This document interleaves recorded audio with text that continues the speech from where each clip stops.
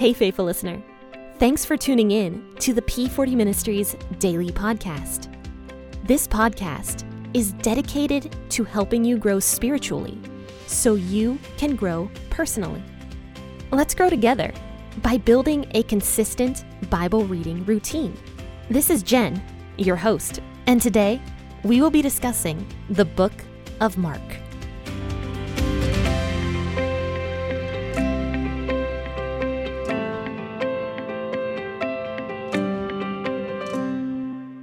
Hello and good morning, friends and faithful listeners.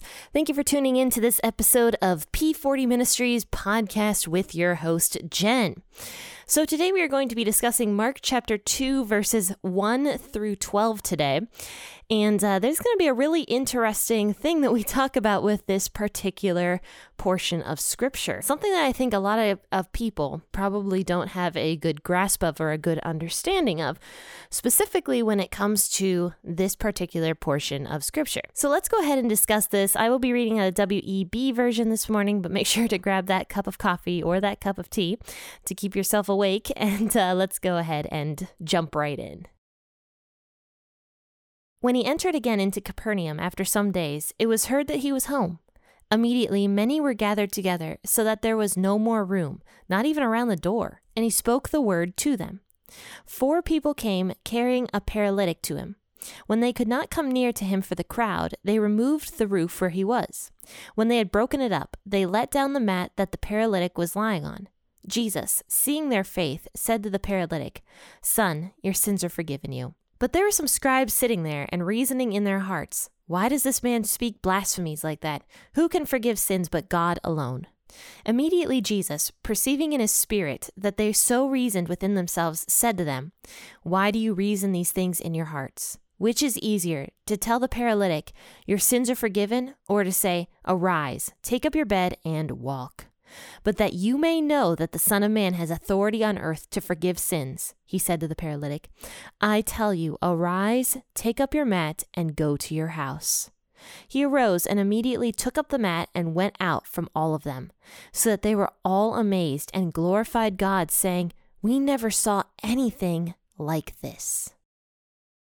So remember at the beginning of this episode, I said that some people, even Christians, don't have a good grasp of something that Mark talks about in this particular portion of scripture. Because Jesus says to this paralytic man, "Son, your sins are forgiven to you."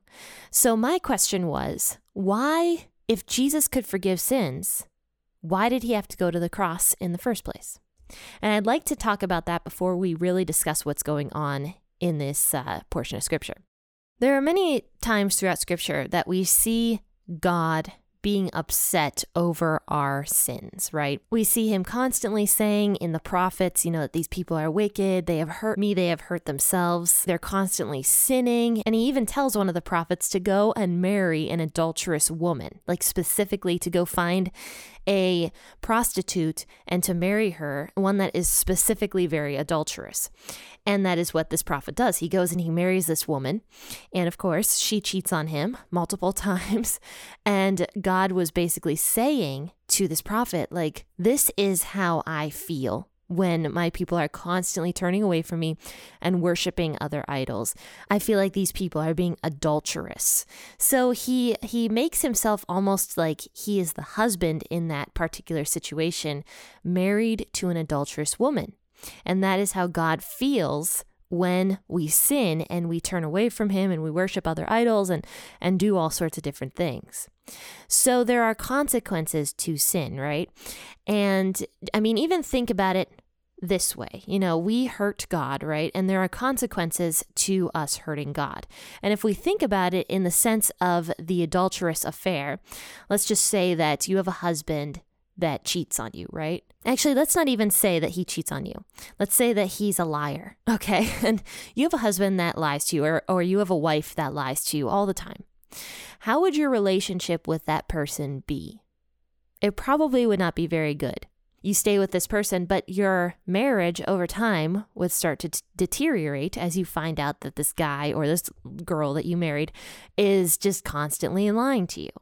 So there are consequences to the actions you take. And the consequences to sin is not only that it hurts God but it also strains our relationship with him. And we know that all throughout Scripture, God says that the wages of sin is death, right? So the consequences of sin equals death. God said that at the very beginning in the garden when he told Adam and Eve, make sure you don't eat that fruit of the knowledge of good and evil, because that will result in death. That is what he tells them. He warns them that from the very beginning of time. The people disobey. Obviously, Adam and Eve disobey. They eat of that fruit, and their consequences of that is being cursed and also death. That is the consequences of their sin. And yes, they did hurt God as well. So the consequences of our sin nature is death. God is just. He punishes the wicked. We just saw in Exodus that he punished the Pharaoh and the Egyptian warriors that came out against his people. He punished them because he is a just God. Yes, he is very forgiving, but he is also just. I mean, imagine if a judge constantly just let criminals go, saying like, oh, they said they're sorry, they need to be forgiven, and they can just go. It would be so crime-ridden all the time. Criminals wouldn't change. They would ask for forgiveness and the judge would forgive them, and then they'd go off and do who knows what, right? So there has to be a system of justice in place in our country, and God feels the same way towards us. So that is why Jesus had to come in the first place, because he is God and he is able to forgive sins. But it actually says in Hebrew that without the shedding of blood, there can be no forgiveness of sins. So Jesus does in fact have to die. But in the case of this paralytic man here in verse 5, where it says that Jesus forgave the man of his sins, Jesus is able to do that because Jesus transcends time. So Jesus knew he was going to go to the cross to pay for this man's sins. So at that moment, Jesus was taking those sins of this paralytic man on himself for the cross later on. So Jesus not only took this man's sin upon himself, he also paid for the consequences of this man's sin as well as all of ours. Remember that the consequence of sin is death, or the payment of sin is death. So Jesus not only forgave us of our sins on the cross, but he also took the consequences of our sin, which is that death, and paid it for us. And when you think about it that way, it's just so insanely loving that God the Father sent his Son to do this, and that Jesus willingly came down to do this and obeyed God the Father in order to protect us in that way so that we do not die in our sins. It's just very, very, very beautiful and very fascinating.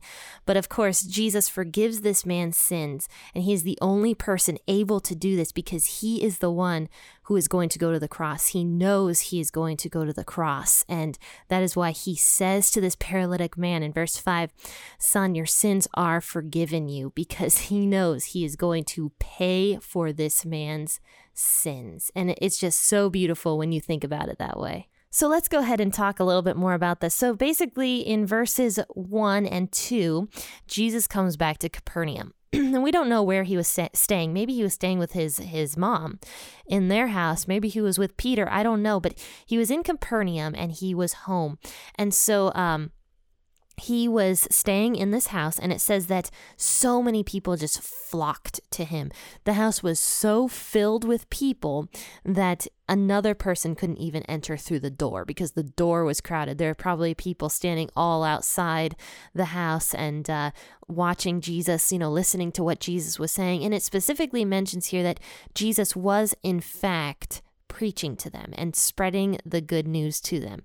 So Jesus's prime goal was not to heal people when he came to earth, but rather to forgive people of their sins and to take those consequences on himself.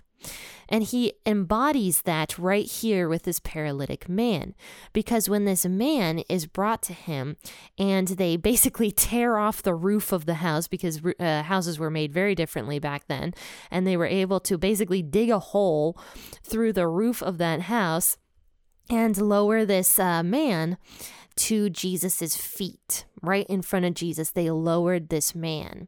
And you can imagine their faith had to have been very great, because it would have been really, really hard for them to lift that guy back up through the roof.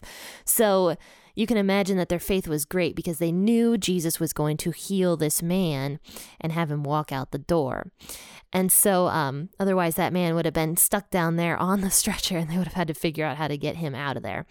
But Jesus embodies right here the purpose of his visit to earth, where he says to the paralytic man in verse 5, he says, seeing their faith, he says to the paralytic, "Son, your sins are forgiven you." So this man on the stretcher must have been very faithful and knowing that he needed that forgiveness of sins. But Jesus gets down to the core issue here. He says, your sins are forgiven you. So whatever this man's sins were, and we don't know, we only know what Jesus said, this man must have known that he needed forgiveness from his sins.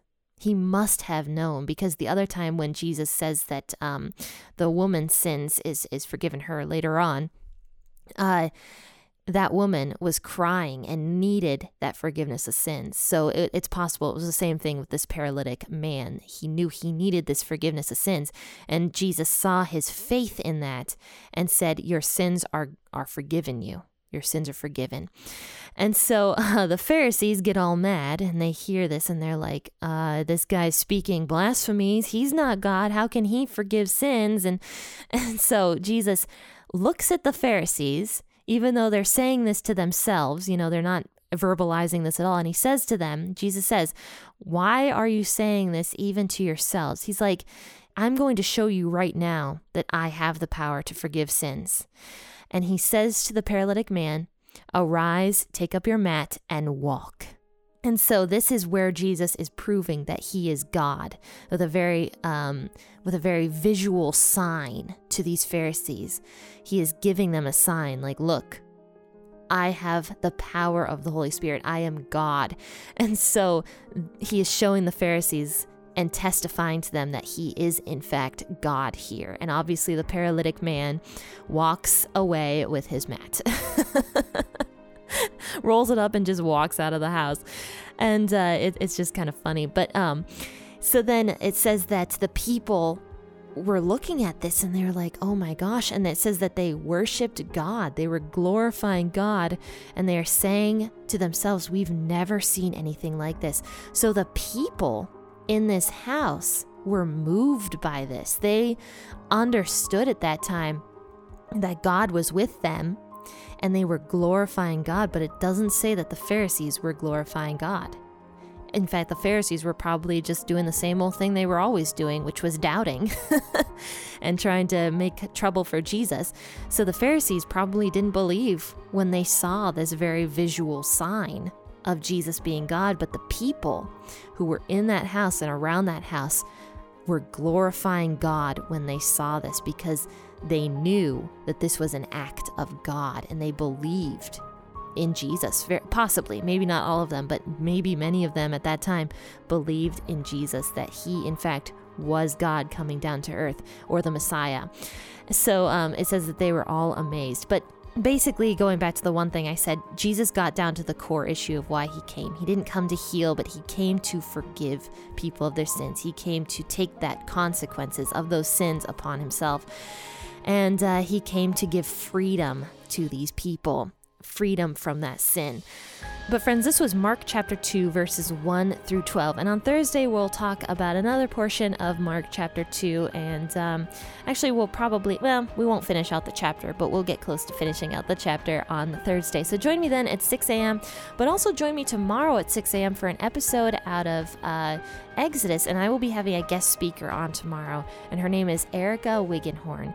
And she is a really cool author that just wrote a book about Moses, actually. So she's coming on the podcast tomorrow, and she's going to talk a little bit about Moses and some of the things that Moses was enduring with the Israelite people. So definitely join in tomorrow at 6 a.m. or whenever you decide to wake up, and to listen to a really cool episode with myself and with Erica Wiggenhorn.